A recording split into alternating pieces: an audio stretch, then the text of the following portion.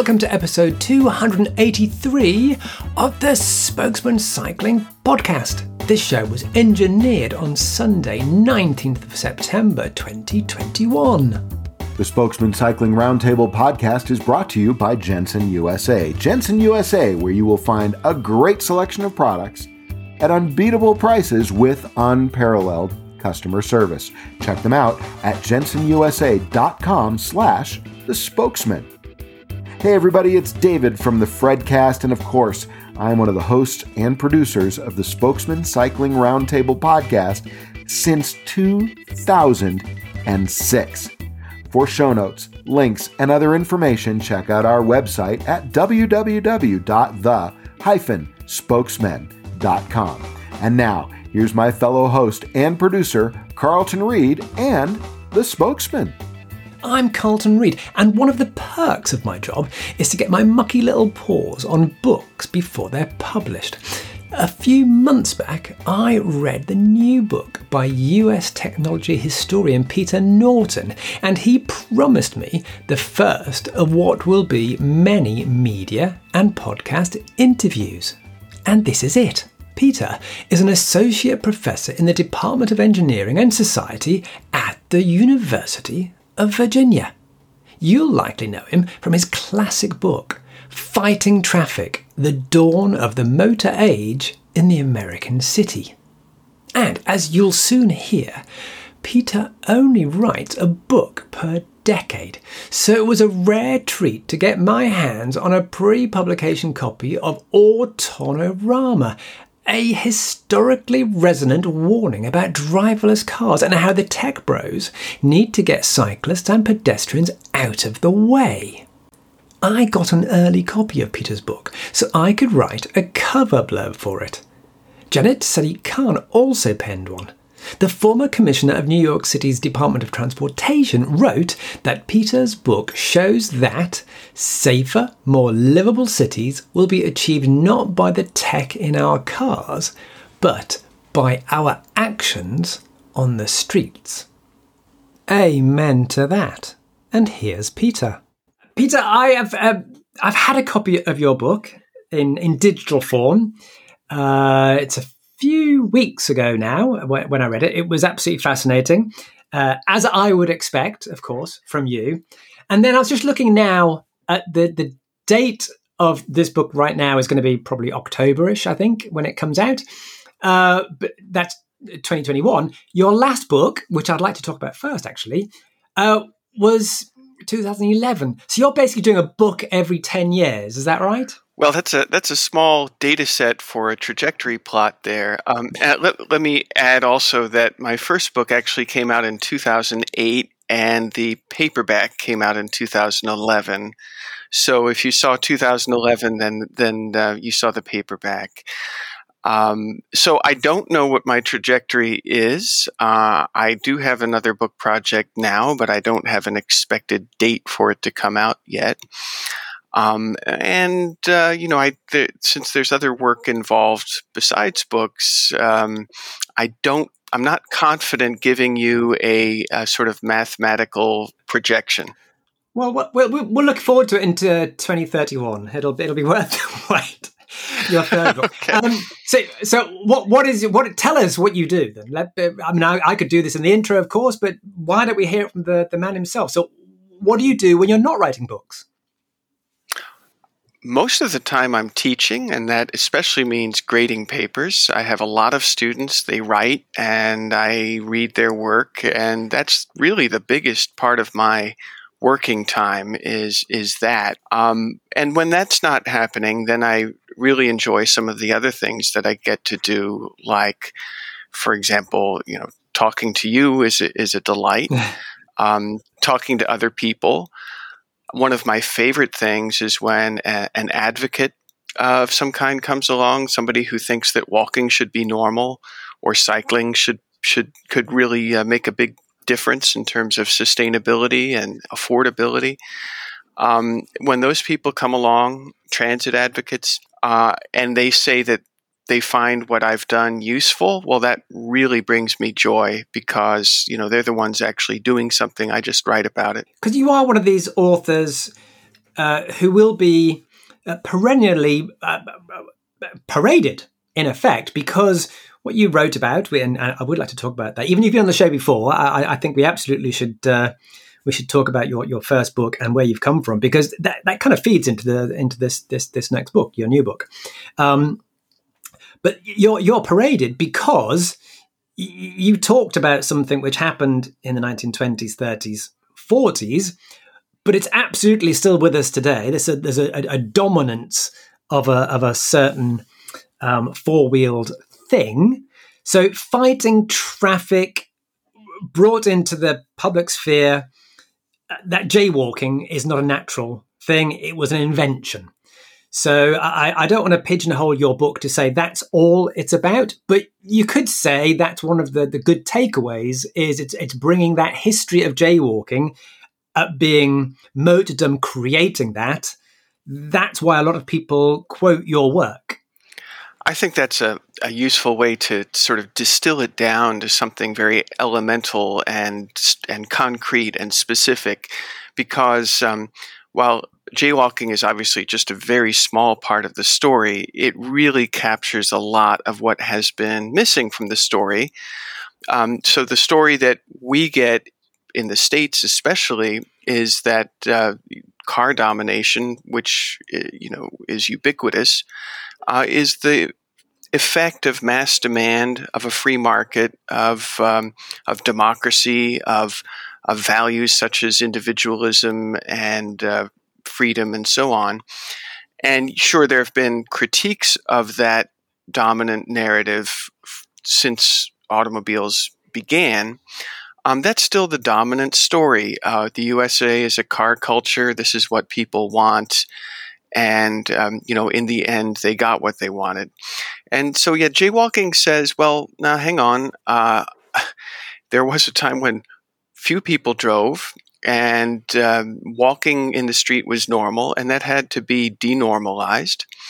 And once it was denormalized, well, then actually part of the motive for getting a car was that the alternatives were getting worse, not just the walking, but also riding a streetcar, taking the bus, or riding your bike. All of those got harder, as they inevitably do when you have an environment that favors driving. And that fact, of course, then complicates what it means when people say they prefer to drive. Well, you naturally prefer to drive when all of the alternatives have been, impaired so much. So, yeah, I think that's a nice way to capture the gist of fighting traffic. So I don't know how much this comes across in the US, but here in the UK, we have this huge issue, and it does go mainstream now and again in the mainstream press, low traffic neighborhoods. And then when you start talking to people who are very much not in favor of low traffic neighborhoods, you just see this just amazing mindset of they really cannot imagine not being able to get places in their car.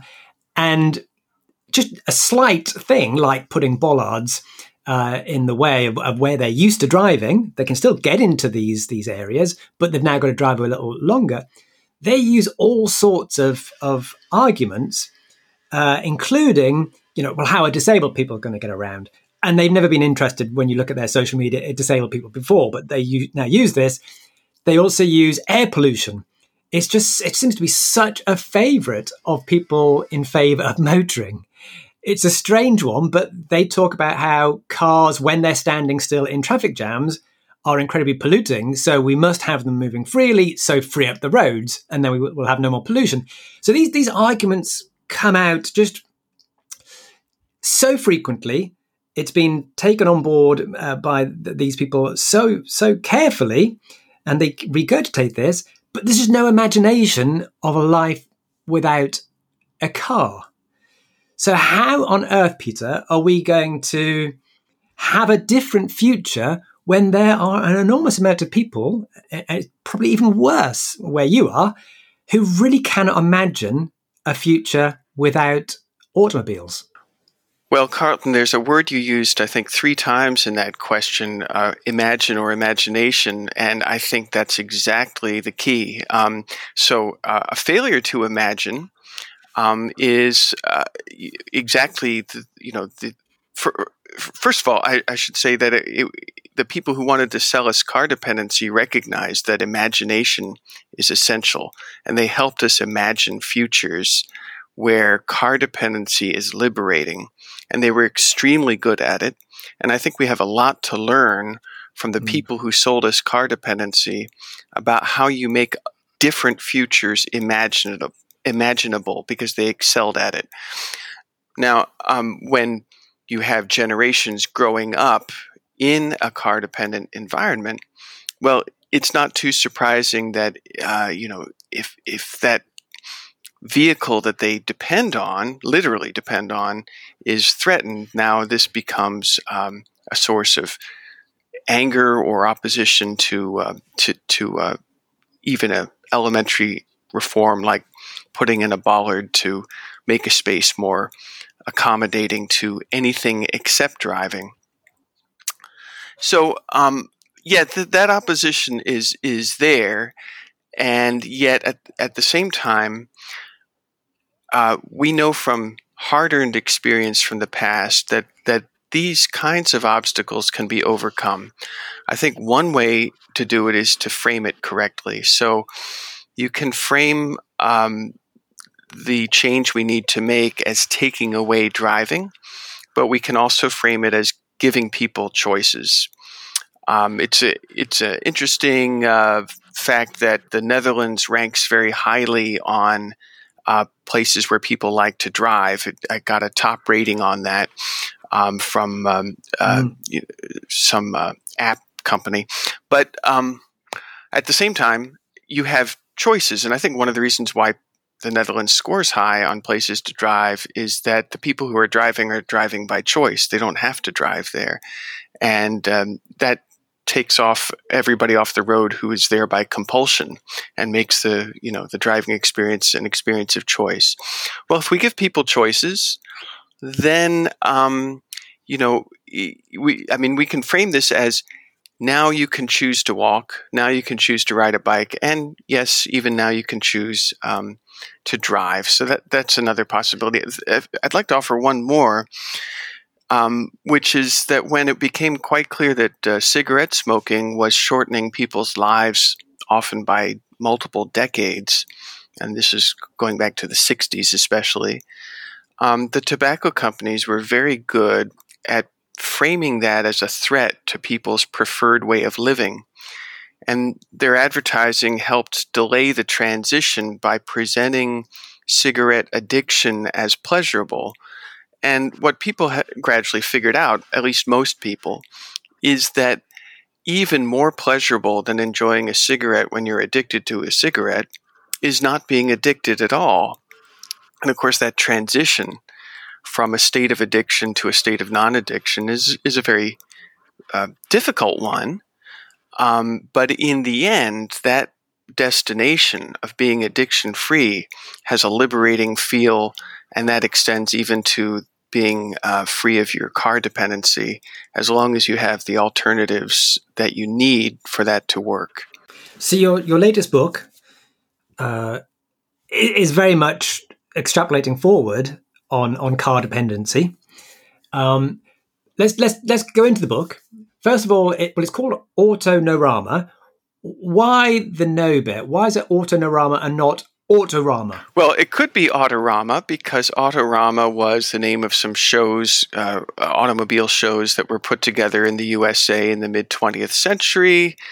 This all goes back to the word diorama. You make something vivid, three-dimensional, experiential. I mean, this is an immersive experience before, video games gave us immersive experiences. There were these giant shows, and the American automobile companies, in particular General Motors, excelled at these shows. And General Motors hit on this in the biggest way back in the late 30s when they developed a famous show called Futurama, combining the words future and diorama. It's like you were traveling to the future. This was their way of making a future of car dependency both vivid and apparently liberating, because after all, it's a model. It doesn't have to really work. And now, to get to the word Autonorama, which is, how I choose to pronounce it, I can't correct your pronunciation because it's not even a word. I just made it up. But when we in 2000, No, Peter, yeah, say it again. Say it again so I get it right. Say it again so I get it right. The way I say it is Autonorama, which is like autonomous plus Futurama. Yes, right, yes. So it's just a matter of strength. And because autonomous driving does come a lot into the book. So yes, and so Autonorama is a fusion of autonomous and Futurama. And I'm claiming in the book that this is the fourth generation of a sales spectacle, of a futuristic fantasy that's being presented to us to influence us and to, frankly, deceive us about the feasibility of car dependency. And so the book argues that there have been really four waves of this, each about 25 years apart. So roughly 1940, 1965, 1990, and 2015. And in each one of these waves, we're presented with a futuristic spectacle of car dependency made possible by the latest technology. And the people presenting these spectacles recognize the power of imagination, and they help us imagine these futures, not in ways that are realistic, but then in ways that are persuasive and attractive. So it's called Autonorama because I'm trying to argue that while it looks like the last 10 to 20 years of this futuristic spectacle has been about something that's fundamentally new, I think it's really the same show. It's a retread of a show we've been seeing for over 80 years. And what makes it seem new each time is it's dressed up with technology that's brand new. And this time, above all, it's machine learning, LiDAR, and so on. But what matters isn't so much the technology, but just that the technology is new enough and dazzling enough to lead us to drop our skepticism a little and believe that anything's possible. Arthur C. Clarke said Do you not think that's... Go ahead. Sorry, Peter. The skepticism wasn't there, say, 4 or 5 years ago in the mainstream. I just get much more inkling from the press now that there just seem to be more skepticism.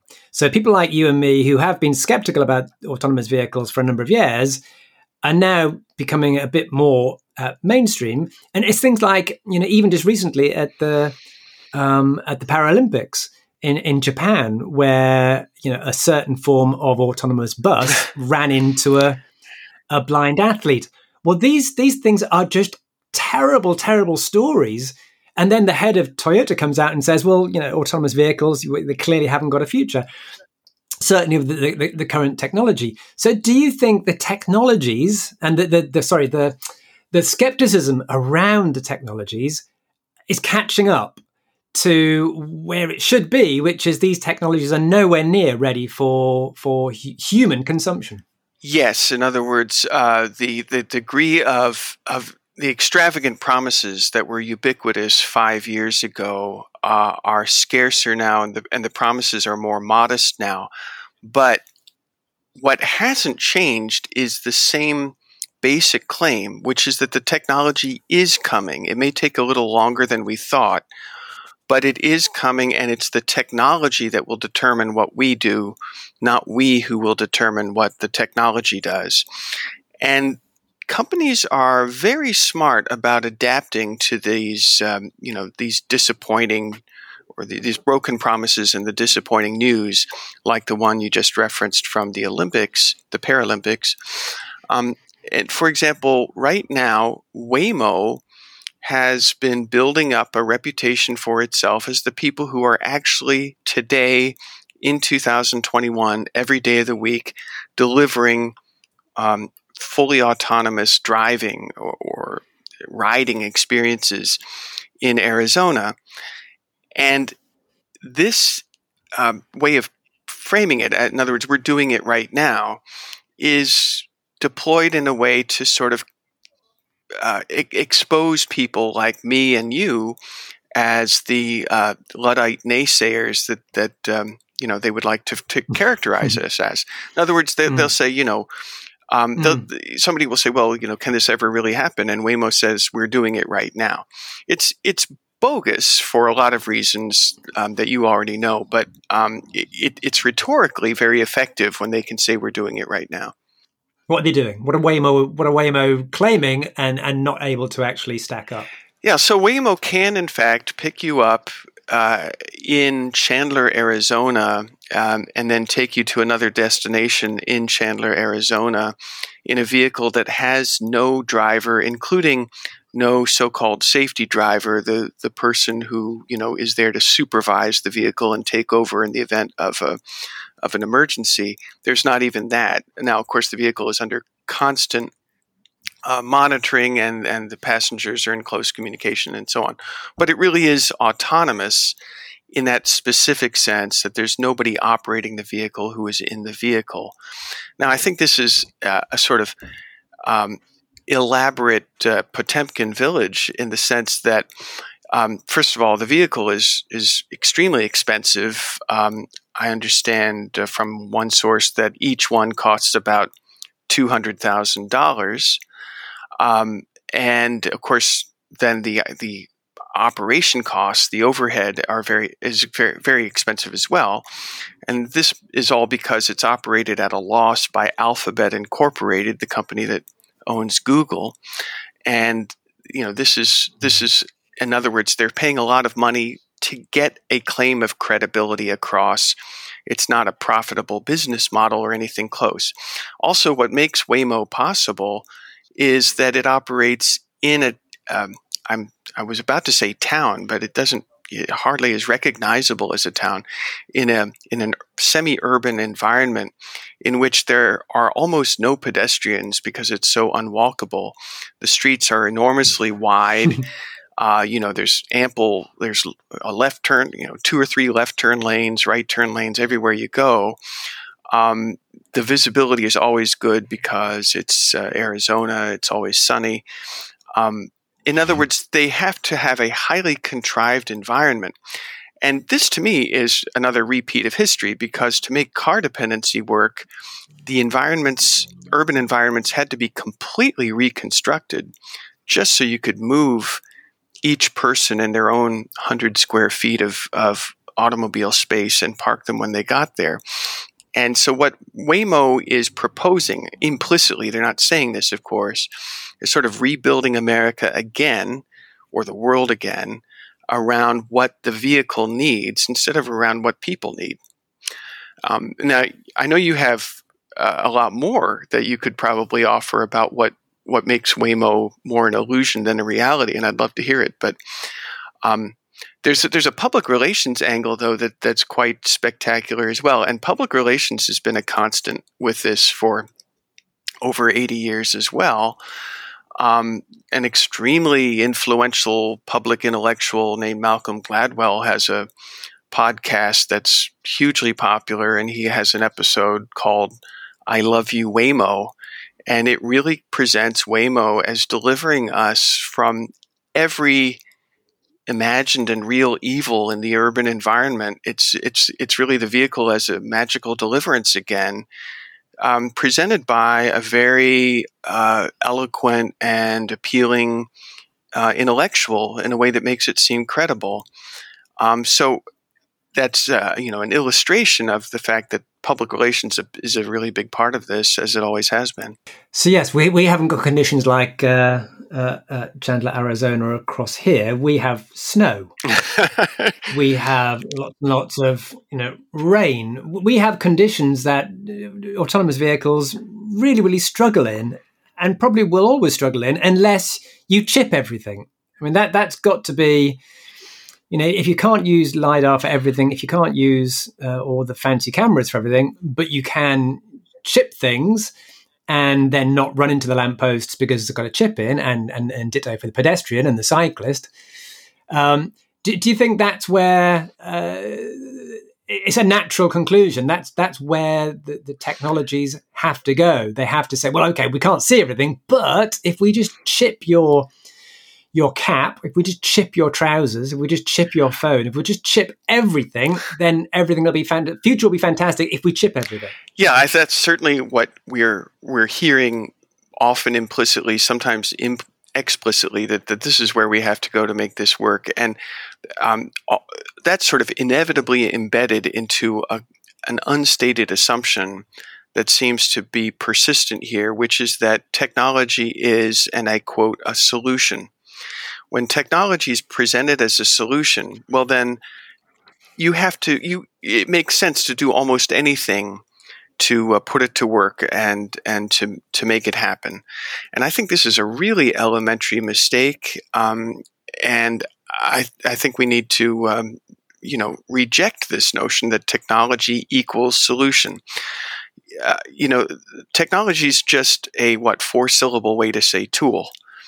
And once you recognize that technology is a tool, then I think we much more quickly appreciate that technology is something we choose for purposes we choose, at least correctly understood it is.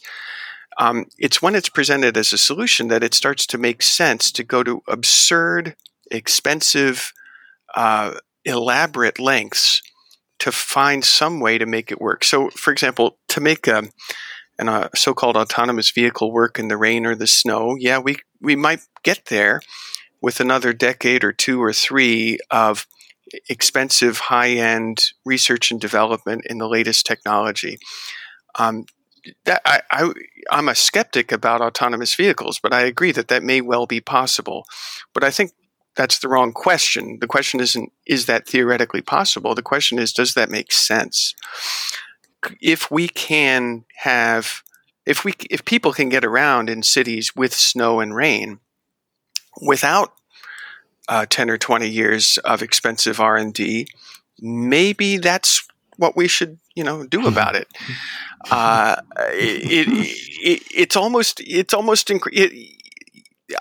laughing too. It's almost incredible how we will go to such elaborate lengths to solve problems at the high-tech end of the spectrum only when we could solve them at the low-tech end, or already do solve them at the low-tech end. There's an expression I've taken to using with students where my students are all engineering students. And so I draw a line on the board, and at one end I write high-tech, and at the other end I write low-tech. And I circle the high-tech end, and I say, if you're only looking at the high-tech end, you may be missing something really useful at the low-tech end. And to help them overcome the bias against low-tech, I say, why don't we call this high-soc? Like, if it's high-tech, then high-social or high-soc would be the better counterpoint rather than low-tech, which sounds like something primitive or simple. So I think we're missing the low-tech end of the spectrum. It's not being a Luddite to say it has a lot to value, or a lot we can value in it. And often the low-tech end can help us make the high-tech end work. A lot of the most useful systems we can have in the world combine high-tech and low-tech instead of pitting them against each other. There is a technology, Peter, that you mentioned in Fighting Traffic, your first book, and you mentioned it in this book, and I believe we've even discussed it before, but that is the speed governor, so the speed limiter. So this is technology that you would think would be a precursor, I should say, really, to autonomous driving. If we're really going to have autonomous driving, well, the next stage should be let's take away some of the human element and put speed governors in cars.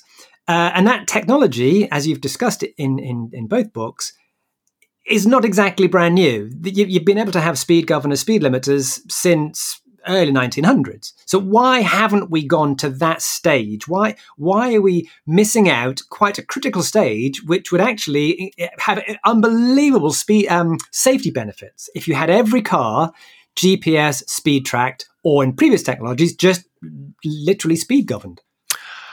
Well, the early version of that, the speed governor from the 1920s, which a lot of city people in America were calling for as a way to make streets for pedestrians, a device that would make it impossible to drive faster than 25 miles per hour. I think there's a lot to be learned from why that was so zealously fought by the automobile interest groups. And I'm pretty confident I know why, because I read their own statements to each other. And in effect, they said people have to pay a lot of money for a car, and that means they wanted to do something that other vehicles don't. And that one thing that cars do best relative to the other vehicles of that era is go fast. And so if you make it impossible for the car to go faster than, say, an electric streetcar, well, then people will just keep taking the electric streetcar. Why would they, pay a lot of money for an automobile? And I think that basic reason is still with us. I mean, one of the biggest obstacles to among many obstacles to the autonomous vehicle future that's being sold to us is that an autonomous vehicle can be extremely safe if it doesn't matter how fast or slow it goes. But the people who want to make a go of this in a business sense know that no one will pay money to ride in an autonomous vehicle that has an average speed of 8 or 10 miles an hour. So the speed is essential from a business point of view. In the U.S. in particular, it also was sort of built in to our urban geography because of engineering standards. To an American audience, often the first objection I'll get when I criticize car dependency is people will say, well, it's a big country with long distances. And this is, of course, a kind of a silly claim, because what the distance that matters is not the distance from one coast to the other coast. The distance that matters is the distance between your home and your workplace, or your home and your school, or the shop and your home, or whatever it is, those distances. And those distances can be extremely short. But in the U.S., our highway engineers, when they looked at the fact that the time it takes you to get to your destination is the product of two factors, namely the distance and your speed, the only factor they actually worked into their calculations was speed. In other words, they never bothered with the distance. They never made any serious effort to ask, how can we keep our destinations close enough together that it will save you time on your way to work? Instead, they said, how can we get you traveling faster? Now, it's the same problem. How much time does it take you to get to work? But they chose to attack it only from one side of that equation and not from the other. And because they committed themselves, they made it a public responsibility to fight what they called delay being traveling slower than the speed limit, then every time you were delayed, the problem had to be solved at public expense by adding new highway capacity that would let you go the speed limit again. And as a consequence of all of that, we already have destinations so far apart that you cause anxiety when you tell people that we may need a future where you go slower. Your definition, when you're saying use high soch instead of low tech, that's kind of interesting and worthwhile. It doesn't seem to be something that people would tend to use, apart from, of course, advocates, because you mentioned a phrase before, or a term, Luddites. So, autonomous vehicles, speed even, and capacity of roads, and making roads fit for whatever car, whatever motor vehicle is on the road at the time, for instance, Teslas now. This is all progress. And Peter, what you're doing, and if you say things like, well, we could use public transport and we could use bicycles and we could walk, that's anti-progress. That's not moving forward. We already have got that. What's interesting about that? It's a great question, and it's actually one of the reasons why I thought, why don't we call low-tech high soch? Because then we can sort of try to characterize social techniques like, for example, letting a grocery store open up in a single family residency zoned neighborhood, which is illegal in most of America. That would be, I would call that a high soch technique, high because it's effective and soch because there's no technology involved in it. Now, yeah, you can't excite people about high soch the way you can about high tech, but I do think we've got some good precedents for it. As you know from Autonorama, one of my inspirations is Rachel Carson and Silent Spring, and her book was highly critical of the high-tech chemical pesticides of her era, and yet it was a huge bestseller and really changed particularly gardeners' practices and also changed the law such that DDT was illegal within about 8 years of her book coming out, which is a really amazing accomplishment. So, and I think it helped that she offered another highly prized ideal. So instead of the ideal of state-of-the-art technology, she gave her book a title that invokes another ideal, which is the ideal of, Silent Spring is a reference to a future where there are no songbirds because of chemical pesticides. Well, there are equivalents of that for urban mobility, like a future where we can have parks that you can walk to, we can have playgrounds that your children can walk to safely without you having to drive them to the playground, children going to school. These are attractive images, like songbirds are, that high tech incidentally can help us get to, because there's a place for high tech in a sustainable, livable future. There's a vital place for high tech in that.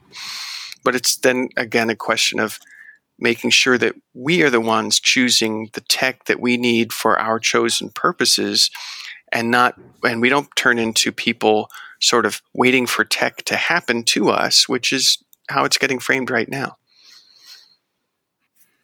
Are you worried about the Apple car? Because that, every time Apple do take on a technology, they pretty much transform it in their own making and make it incredibly popular.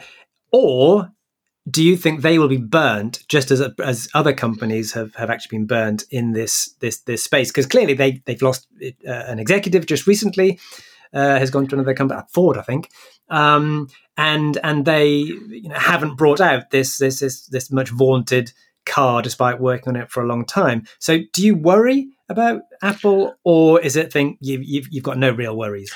Well, I do worry about all of these companies, including Apple, and maybe Apple in particular, for the reasons that you mentioned. They're very good at this. The iPhone is something that people feel an attachment for, which is unlike, the phones we remember as kids, which were strictly, utilitarian objects. I also worry because not just Apple, but also the companies that get apps onto your phone are very good at commanding our attention. And a lot of the thinking around autonomous vehicles right now is that they can be profitable if they're really massive data collectors.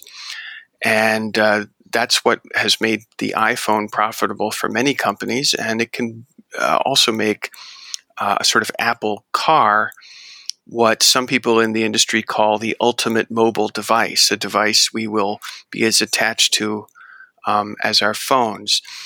Now, part of your question is, will they actually succeed at this? And I actually don't think autonomous vehicles will ever succeed at being anything like what they're represented as to us, as something, you'll be able to summon it anywhere, anytime, and it will whisk you away to your destination right away, the way all the public relations shows.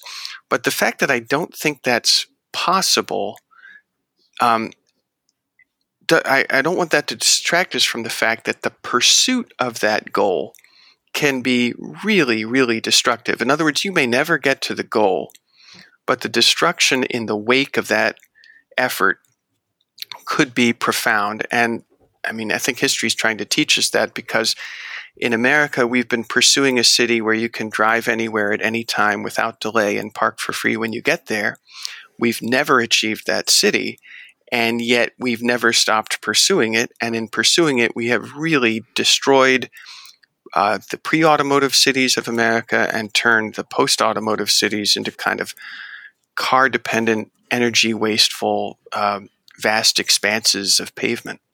So I think we could repeat history. We're at risk of repeating history because the unachievable promise of the autonomous vehicle may lure us along a path of extravagant spending, overuse of energy, carbon emissions. I mean, the list goes on. Peter, many people, and this is where the Luddite comes in, many people have said, technologies will be unachievable, and then lo and behold, they become achievable. And the Luddites are proven wrong. And before you said something about choice and how if only you had the choice of a form of transport. So in the Netherlands, you've got lots of choice and you choose whichever transport mode you want. Whereas in other countries, there's really only, it's monolithic. There's only one transport choice really, because that's been designed. But autonomous vehicles, if they get it right, and if we are wrong, and where we are proven to be Luddites, and Apple miraculously in a year's time, 18 months' time, comes out with a product that is just genuinely the real deal, isn't that something that could potentially make bicycling and walking, perhaps not public transport, but certainly those two modes, that could be a golden age for those modes, because you get rid of the nut behind the wheel. You get rid of the most dangerous part of the motor vehicle, and that's the human driver. So surely, why is you, as a technology intellectual, a technology academic, why are you not saying, we can do this, but maybe have parameters in, so we steer it in a certain direction? That's a wonderful question, and so rich in possibilities about how to approach it. So, I mean, first of all, in any book about the future and Autonorama, although most of the actual text is about the past, that's there to help us get the future right. So the book I think of as fundamentally being about the future. And I think every author of such a book has to admit they may be wrong. And I admit I may be wrong about autonomous vehicles. But I think the weight of evidence is overwhelmingly on the side that says, first of all, autonomous vehicles technologically probably can't deliver what's been promised for them, or even anything close to it. But secondly, that even if they can deliver, they won't be something that will, say, make walking and cycling more pleasant, due to the fact that the autonomous vehicle will not be driven by a human nut behind the wheel, but instead will be driven by an emotionless program that will never take an excessive chance against, say, a pedestrian or a cyclist's life. There was an article that came out maybe 3 or 4 years ago by Adam Millard Ball, where he concluded, and he presented the conclusion with extremely high confidence, that autonomous vehicles will return streets to pedestrians and cyclists and even children playing games, because the vehicle will be programmed to avoid injuring those people at any cost, really. And to me, this is a perfect illustration of why we have to study history, or we will get the future wrong. And incidentally, Malcolm Gladwell was inspired by that article to conclude the same thing and to publicize that claim for millions of people. And I think it's very regrettable that he did that, because the claim is indefensible. For the following reason, people will not pay anything to ride in a vehicle that will apply the brakes and wait patiently for every single obstacle in their path. And incidentally, it wouldn't just be braking for an actual pedestrian, child, or cyclist. It would have to brake for anything that had, I don't know, a 0.1% chance of being one of those things. And if that's the threshold, which is what it would have to be for that vision to come true, autonomous vehicles would either be mostly stopped in cities and therefore no one would pay a penny to ride in one, or they would operate only in wastelands like Chandler, Arizona, where no one walks anyway. So those two alternatives, I think, are equally unlikely. And here's where history comes in. Well, go ahead. Well, there's your future. The future is every single place in the world looking like Chandler, Arizona. In other words, you get rid of the pedestrians, you get rid of the cyclists, because they're the ones holding back progress, Peter. Exactly. And Carlton, I do believe that's possible. In other words, it is possible that that to make these things work, they will, they being policymakers, engineers, corporate interest groups, and so on, they will make sure that these vehicles have an unobstructed right-of-way. So I think history really needs to be brought in at this point. So when automobiles were new on city streets, and I believe this is as true in the UK as here, it's just that it happened earlier here. At first, the law, the social norms, the prevailing public opinion, the engineering standards, all of those things were on the pedestrian side. They were on the cyclist side. If a motorist hit a pedestrian in an American city street in 1920, the motorist was in serious trouble, even if the pedestrian was crossing in the middle of the block without really paying attention. So by the thesis that says that, when the system is designed with such that the pedestrian comes first, that automatically you have a pedestrian's paradise, neglects the fact that the laws, the engineering standards, the social norms, and so on are all subject to change from the groups with the most at stake and with the most influence. So Motordom's response, the automotive interest group's response to the fact that their drivers were getting into deep legal trouble and deep financial trouble every time they hit a pedestrian, and to the fact that the newspapers were demonizing vehicles and their drivers, wasn't to say, well, we have to make cars that only go 10 miles an hour or something like that. Their response was to change the social norms. The jaywalking campaigns were part of that, to change the laws and to change the engineering standards such that now, in a typical American city or suburb, a pedestrian wouldn't even dare try, sometimes to even exercise their legal right. At the typical American crosswalk, especially on the fringes of a city, you see people waiting patiently at a marked crosswalk where they have the right of way, while drivers just race on through. So I think you're going to see the same thing with autonomous vehicles. In other words, the autonomous vehicles there will be ways to make sure the pedestrian gets out of the way. Might be an obnoxious noise or a flashing light.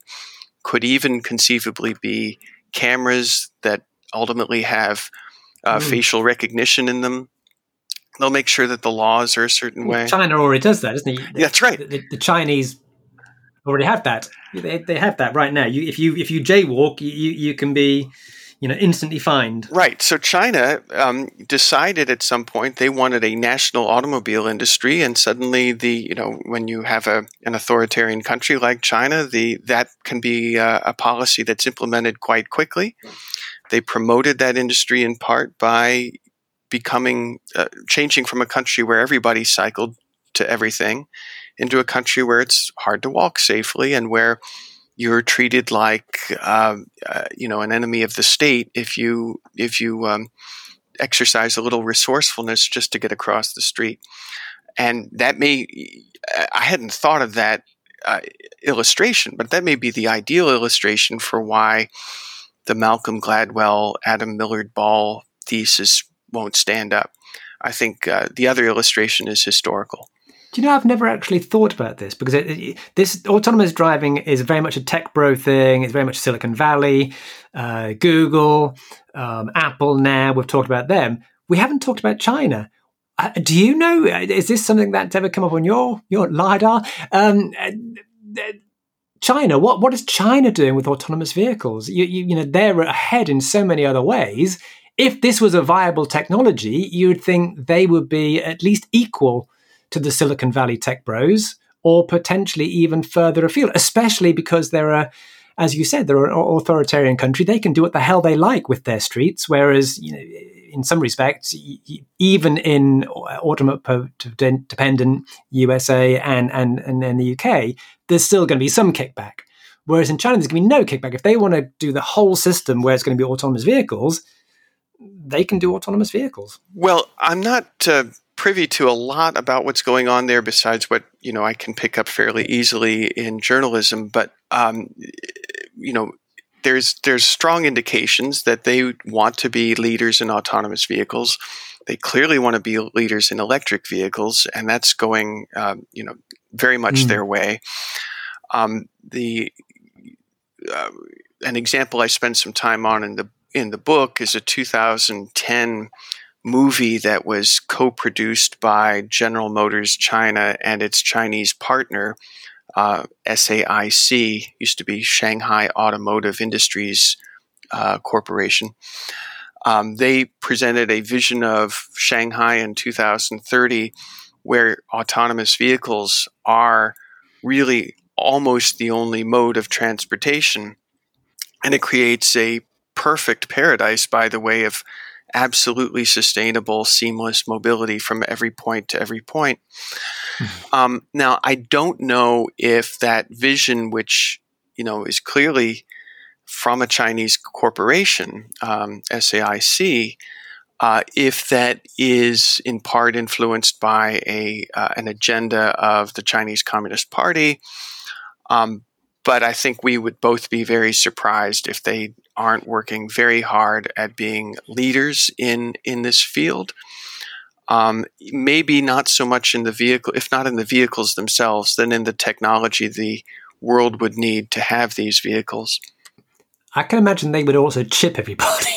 Literally, you know, we worry about this. It's like, oh, you know, we're going to have chips on our phones. And then, of course, we'll have to have chips embedded in our skin. Or in China, that wouldn't be a problem. Yeah, everybody who's born, there's your chip. And then all of a sudden, you've got a system where, yeah, China has got autonomous vehicles, no problem, because everybody is chipped. Yeah, what wouldn't be a better dream come true for an authoritarian regime than to have not only chipped people, but they're also traveling in vehicles that can be tracked. Their location is known at all times. You know, it really is an authoritarian's dream come true, which of course is ironic because car dependency was sold on the claim that it was personally liberating. You talk in your book about transport sufficiency. What's transport sufficiency? I'm presenting transport sufficiency as the alternative to a sort of transport perfection. Now, obviously, perfection sounds more attractive than sufficiency, but that comparison changes when you recognize that transport perfection is actually never achieved. It's frequently invoked and frequently promised because that has a way of opening up wallets, of opening up public money for roads and so on. But it's never actually achieved. And the result is actually kind of worse than transport sufficiency because in the pursuit of transport perfection, you get all kinds of nuisances that are, you know, worse than transport sufficiency and that are ubiquitous in the U.S., such as, for example, you know, buses, if they come at all, come once an hour or something like that, or walking means walking next to a 6-lane highway and having no place to cross and so on. So transport sufficiency is saying, well, if we forego perfection, then we have possibilities that are actually very attractive.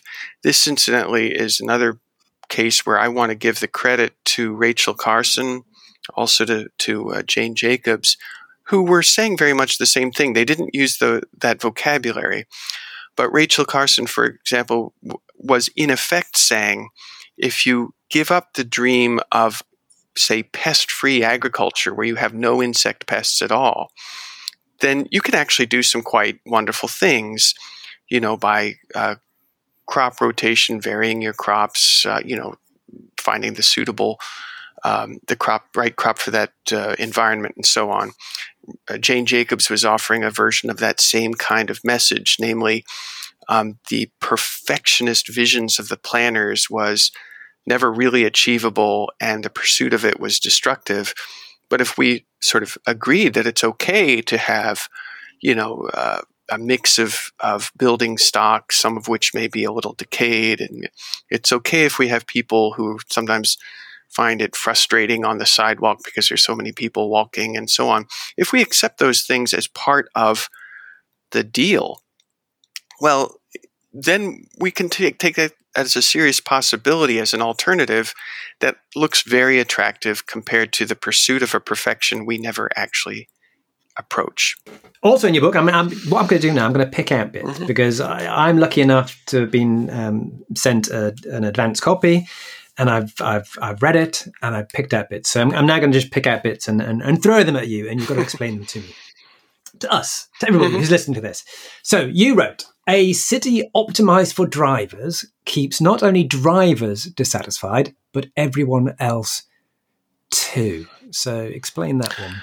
Well, this is actually related to the previous point, namely, a city optimized for drivers is ultimately unachievable for the simple reason that once you make an environment that's very inviting to drivers and driving and very welcoming to drivers and driving, it becomes an environment where people who are doing other things, getting around by other means, on foot, on bike, by bus, whatever, they have to become drivers too, because an environment that's very friendly and inviting to drivers basically compels everyone to be a driver or to turn into a sort of second-class citizen who is like has to be resourceful and take chances just to get around. And the consequence of that is, of course, that then you end up with many more drivers than you planned for. Then you have to expand the capacity even more. And even once everyone's a driver, and there's plenty of American cities where probably more than 95% of people are getting around only by car and by nothing else. Even in a city built for those people, well, then you have other effects that kick in, like, for example, the fact that you will find that you can live further from work and maybe save yourself a rent or get yourself a lower price on your house if you choose to live another 10, 20, 30 miles from your daily destinations, which in turn means more total driving. It means more people coming into the city from a wider radius of origin points, and that all needing a place to park their vehicle all day. And so it's a kind of a treadmill where the more you accommodate drivers, the more driving there is, and therefore the more effort you have to take to accommodate them.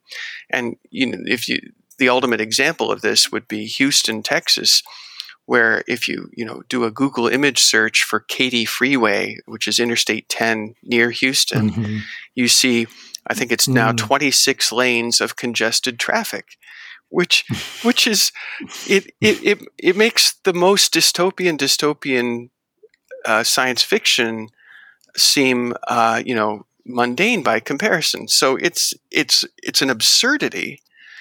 And that's the point I was just trying to make. But 28 lanes will fix it. That's right. Peter, 28 lanes That's right, will fix yeah. it. One more lane will fix it. We're just looking for that sweet spot. Exactly. Yeah. One more lane is what it will take. So both so you and I, our research interests often coincide. Mine from the UK angle and you from the US angle. But they often talk about or look at eventual dystopias. But when you're reading the literature of the 1920s and 1930s, it's full of optimism, and ditto for here. So I'm currently reading lots and lots of literature from that time where motoring was going to be perfection. It was, we weren't going to ever reach a congestion. That's never talked about. It's all just this freedom that the motor car is going to bring. Now we read this, as we know what actually happened. So we have got the benefit of knowing what's happened, and they clearly didn't. They were just dreaming the future. But is that basically where we're coming? Where the grouches here? Where the boring old Luddites, or not even Luddites? Where the boring old people pointing out that yes, you can have this technology, but it won't actually do what you say it's gonna do, and we just have to look at history to kind of prove that. In all this optimism, now really everybody's just stuck in traffic. Yes, this is a freedom machine if you're the only one driving it. As soon as everybody else has this fantastic technology, it ceases to be practical. Quite so. You were reminding me of a word that might be applied to both of us as well. That's very common, maybe more here than there. Naysayers. We're the naysayers. But yeah, certainly if you compare the utopian visions of the 30s or the 40s or the 50s with what we have now, it is profoundly disappointing. I think this compels us to ask, why do we keep falling for these techno-futuristic fantasy lands that can't be achieved? And that was a question that was very important to me in Autonorama. Why do we keep falling for these things? And of course, one of the arguments in Autonorama is that we actually do get skeptical after each wave of these things. There's a credibility gap that sets in that doesn't ever really put an end to the techno-futuristic fantasies, but does make them subside. And I think the thing that gives them renewed credibility each time is the salesmen come along and say, well, look at this amazing new technology. We didn't have that before. We have it now, and therefore what happened before is irrelevant. This is new. This is one of the epigraphs for one of the chapters quotes Arthur C. Clarke, who says, every new technology at first is indistinguishable from magic. And that's because it really is inexplicable to people who haven't seen it perform before. It's astonishing. Machine learning is like that right now. And yet, when the astonishment that these technologies rightly inspire gets applied to make us believe futures that are both undesirable and unachievable, well, then we're being manipulated again. That sort of reminded me of a visual joke, and do you know Punch? Punch, they're like the satirical magazine in the UK. I'm pretty sure it's from them. So there's an illustration of a horse and cart, a drunk farmer, and I'm sure this has been used in the US as well. I'm sure you'll be familiar with this trope. But the farmer is drunk, leaning back, in effect asleep in the back of his vehicle of the day, his carriage of the day, driven by a horse. But the horse could actually get him home from the pub. So these technologies of autonomous vehicles have actually been with us before. You would just have the horse would take you home from the pub drunk.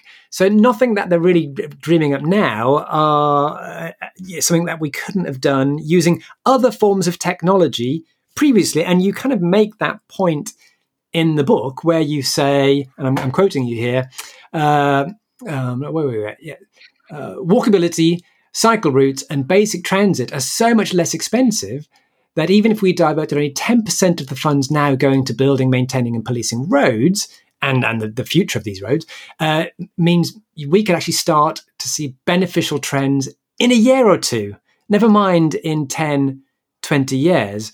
So that's where we need to be brave and actually funding technologies that work, that are proven to work, but maybe not sexy. I love the way you put it. In fact, that opening analogy really ought to give us pause, because that farmer's horse got the farmer home even if there was an inch of snow and it was sleeting and it was night, all of which would have made it a technical nightmare to sort out at the best high-tech companies' R&D divisions today. It's true that the resources necessary just to make walking practical and cycling practical and to give people more reliable and better bus service and so on are not that significant. And it would finally give us a chance to even be able to guess at what people prefer. The transportation departments here are constantly saying, and I know this from their own reports, they equate what people are doing with what people prefer, even though people don't have any good choices. But if we could give people something closer to an array of choices, a menu of choices that are sort of equal in their feasibility, I think we could see some wonderful changes at low cost quite quickly. And I think high tech could actually contribute to that. One possibility is, what if a fraction of the toll that is now seamlessly collected from a moving vehicle without any interruption to the driver at all, what if a fraction of that toll went to all the other modes of transport on the logic that right now that driver has no choice, and therefore there is a need to ensure that people do have a choice. And those funds could be, if 10% of the toll went to, perhaps even the driver could choose. The driver could choose, I want that 10% fraction to go just to bikes or just to transit. That would be restoring choice to people, and technology could be part of it. Because one of the reasons why we overbuilt roads is that, the excuse was it's not practical to charge people for their road use by the actual cost of each mile they're driving. That would require, say, a toll booth on every mile of road, and everybody would have to stop and get coins out of their pocket to pay the toll. And therefore, we're going to go with the gas tax instead. And the gas tax was this incredibly clumsy and stupid low-tech way to create a funnel of money for roads that became a self-perpetuating treadmill of road building. Well, technology can let us undo that. So I'm being a high-tech fan here and saying, why don't we, charge people and then put that money into giving people choices? Do you see any, because you've mentioned many times in both books how the automakers basically got everybody else to pay for their infrastructure. Society paid, governments paid on their behalf.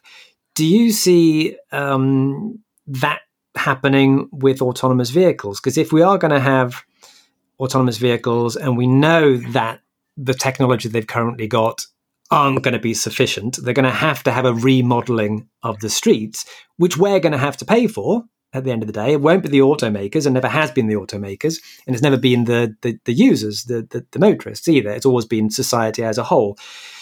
Do you see, for instance, in the latest Biden's infrastructure bill, how much of that is actually going to subsidizing all of these tech dreams? Well, I can't speak very specifically about Biden's infrastructure bill because I have some homework to do to get better acquainted with the details. I only have the headline level information about it. But what I can say is absolutely the costs entailed in accommodating and enabling autonomous and other highly automated vehicles on the roads has already been getting picked up by the U.S. taxpayer in a big way. And this goes across parties and administrations. At the end of the Obama administration, there was a smart cities competition where one U.S. city got an enormous amount of money to promote mobility, sustainable mobility. I worked on Richmond, Virginia's entry into that competition, and it was all about electric bikes and transit. And, we were certainly not even finalists. The winner, which I believe was Columbus, Ohio, was going for all automated vehicles and driving. And under the Trump administration, we saw more of the same. I heard the administrator of the Federal Highway Administration speak to an audience at the Autonomous Vehicles Symposium in Orlando, Florida, and she said, autonomous vehicles are coming, and it's our job in the Federal Highway Administration to help it happen. And she announced large sums of money for that. And without even checking, I think we can be certain that there are substantial public funds from US DOT, even under Mayor Pete, for high-tech autonomous vehicle R&D and infrastructure development. These interest groups, these trade associations and lobbies are simply too powerful for that not to happen. So Motordom Mark II. Yes, I think we still have Motordom, and in fact, the Motordom Club has expanded to include tech companies. Peter, as always, it has been fascinating. Your book was excellent. I was kindly asked to write a blurb for it. That's why I got an early copy, in which I hope I was as glowing as I ought to have been, because it was a fantastic book and a very, very good follow-up to fighting traffic, like the kind of the next stage. So tell us, when's it going to be available? Where's it going to be available from? Tell us all of that detail, Peter. So the press is Island Press, and Island Press says it will be available October 21st. A nice feature of the book's title is that you won't get a lot of irrelevant hits. If you type in the book's title, Autonorama, it ought to be the first thing that comes up on any search engine.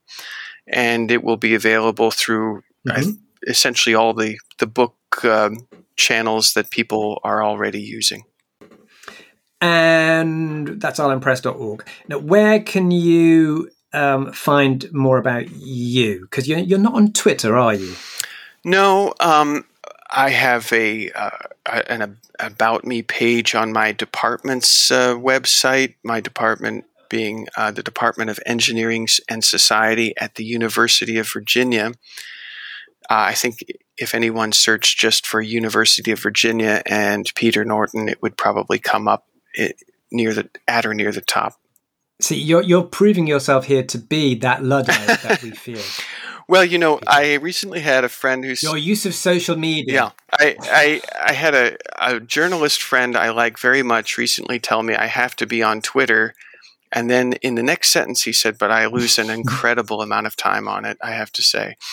So I'll consider joining the Twitter sphere again, but I have some costs and benefits to consider. Yes, I wouldn't encourage anybody to do it because it can be a time sink, and you do tend to talk around in circles. But at the end of the day, it is good to because I used it the other day, in fact, from a Forbes article, in that I was taken on a whole bunch. I don't know why they've adopted me, but a whole bunch of anti-low traffic neighborhood folks have adopted me as their bête noire of the moment. They have many bête noirs, but I'm the one at the moment, which they're piling in on me. And so I try and when I take them on, it's like, this is not radical. A low traffic neighborhood is not radical. The Romans had low traffic neighborhoods 600 years ago. The York Minster had low. These are bollards. These are not. Throughout history, we've had motor carriages are restricted. This is not unusual. Yet all the mass media and these people are seeing this as this incredible, new and novel, to them dystopian future where you can't go exactly where you want in your motor car. So I take these people on and I try and move it on. So because it's not a very radical concept, they consider it radical. I just say, well, let's just ban cars completely then. They then flip their lid because that is just something that they haven't. It's like, whoa, we just thought we were talking about, just a few bollards here. And now this lunatic is talking about banning all cars. Now, of course, I don't have any power in here. I can't do anything about this. But just mentioning that concept, that is your future, and I kind of scare them, I hope just nudges the Overton window for them, just nudges it up a little, so they then think that LTNs, or maybe they're not quite as crazy or as radical as we think, because this nutter is talking about banning all cars, so maybe we'll just keep quiet. Mostly, you're talking into the wind. You're not going to convert anybody. People have got their rigid points of view, and I don't know why they even start arguing about it. But there was a glimmer. There was 2 or 3 posters who, when you actually started chiseling away, and you actually showed them, because they one particular one came on and was very anti-LTNs. But then I started talking about highway removal and how it didn't lead to Carmageddon. It didn't lead to congestion everywhere. And then I showed them a photograph of the poster child of highway removal in South Korea, and showed them how it's now a park today. And their argumentation had been about how all LTNs were shoving all the heavy traffic onto these major freeways, or where there was actually lots of houses next to it. But when I showed them, like, other countries have done this, they actually came round to this concept. And so if I just got one convert from this argumentation, I would consider that to be a success. So some Overton windows might have been nudged open, but then one person who's anti-LTNs can now think, well, actually, there is a different future because South Korea did that. So that's why I use social media, and I don't mind spending time arguing with people, even though 90% of them, you're not going to change their minds. You might change 10% of people's minds. And perhaps those 10% could be an important 10%. Well, I am delighted by this story, and you've given me something to think about very carefully. I read that piece in Forbes, by the way, and I absolutely loved it. And the reason I saw it is that I am on social media. I saw it on Facebook, and I recall your sort of attention-getting statement in that post, which was the first sentence is ban cars, or approximately that. So I loved the deliberate provocation. That was amusing, and I shared the article because it's common sense presented absolutely refreshingly. I think I'll give it a try. Don't blame me though. No. If I end up, I didn't suggest it. Yeah. If my career stalls to a halt because I'm constantly tweeting and so on, I'll take full responsibility. And you have that on Zencastr. Thanks to Peter Norton. There's a photo of him and a link to Autonorama on this show's website at the-spokesmen.com.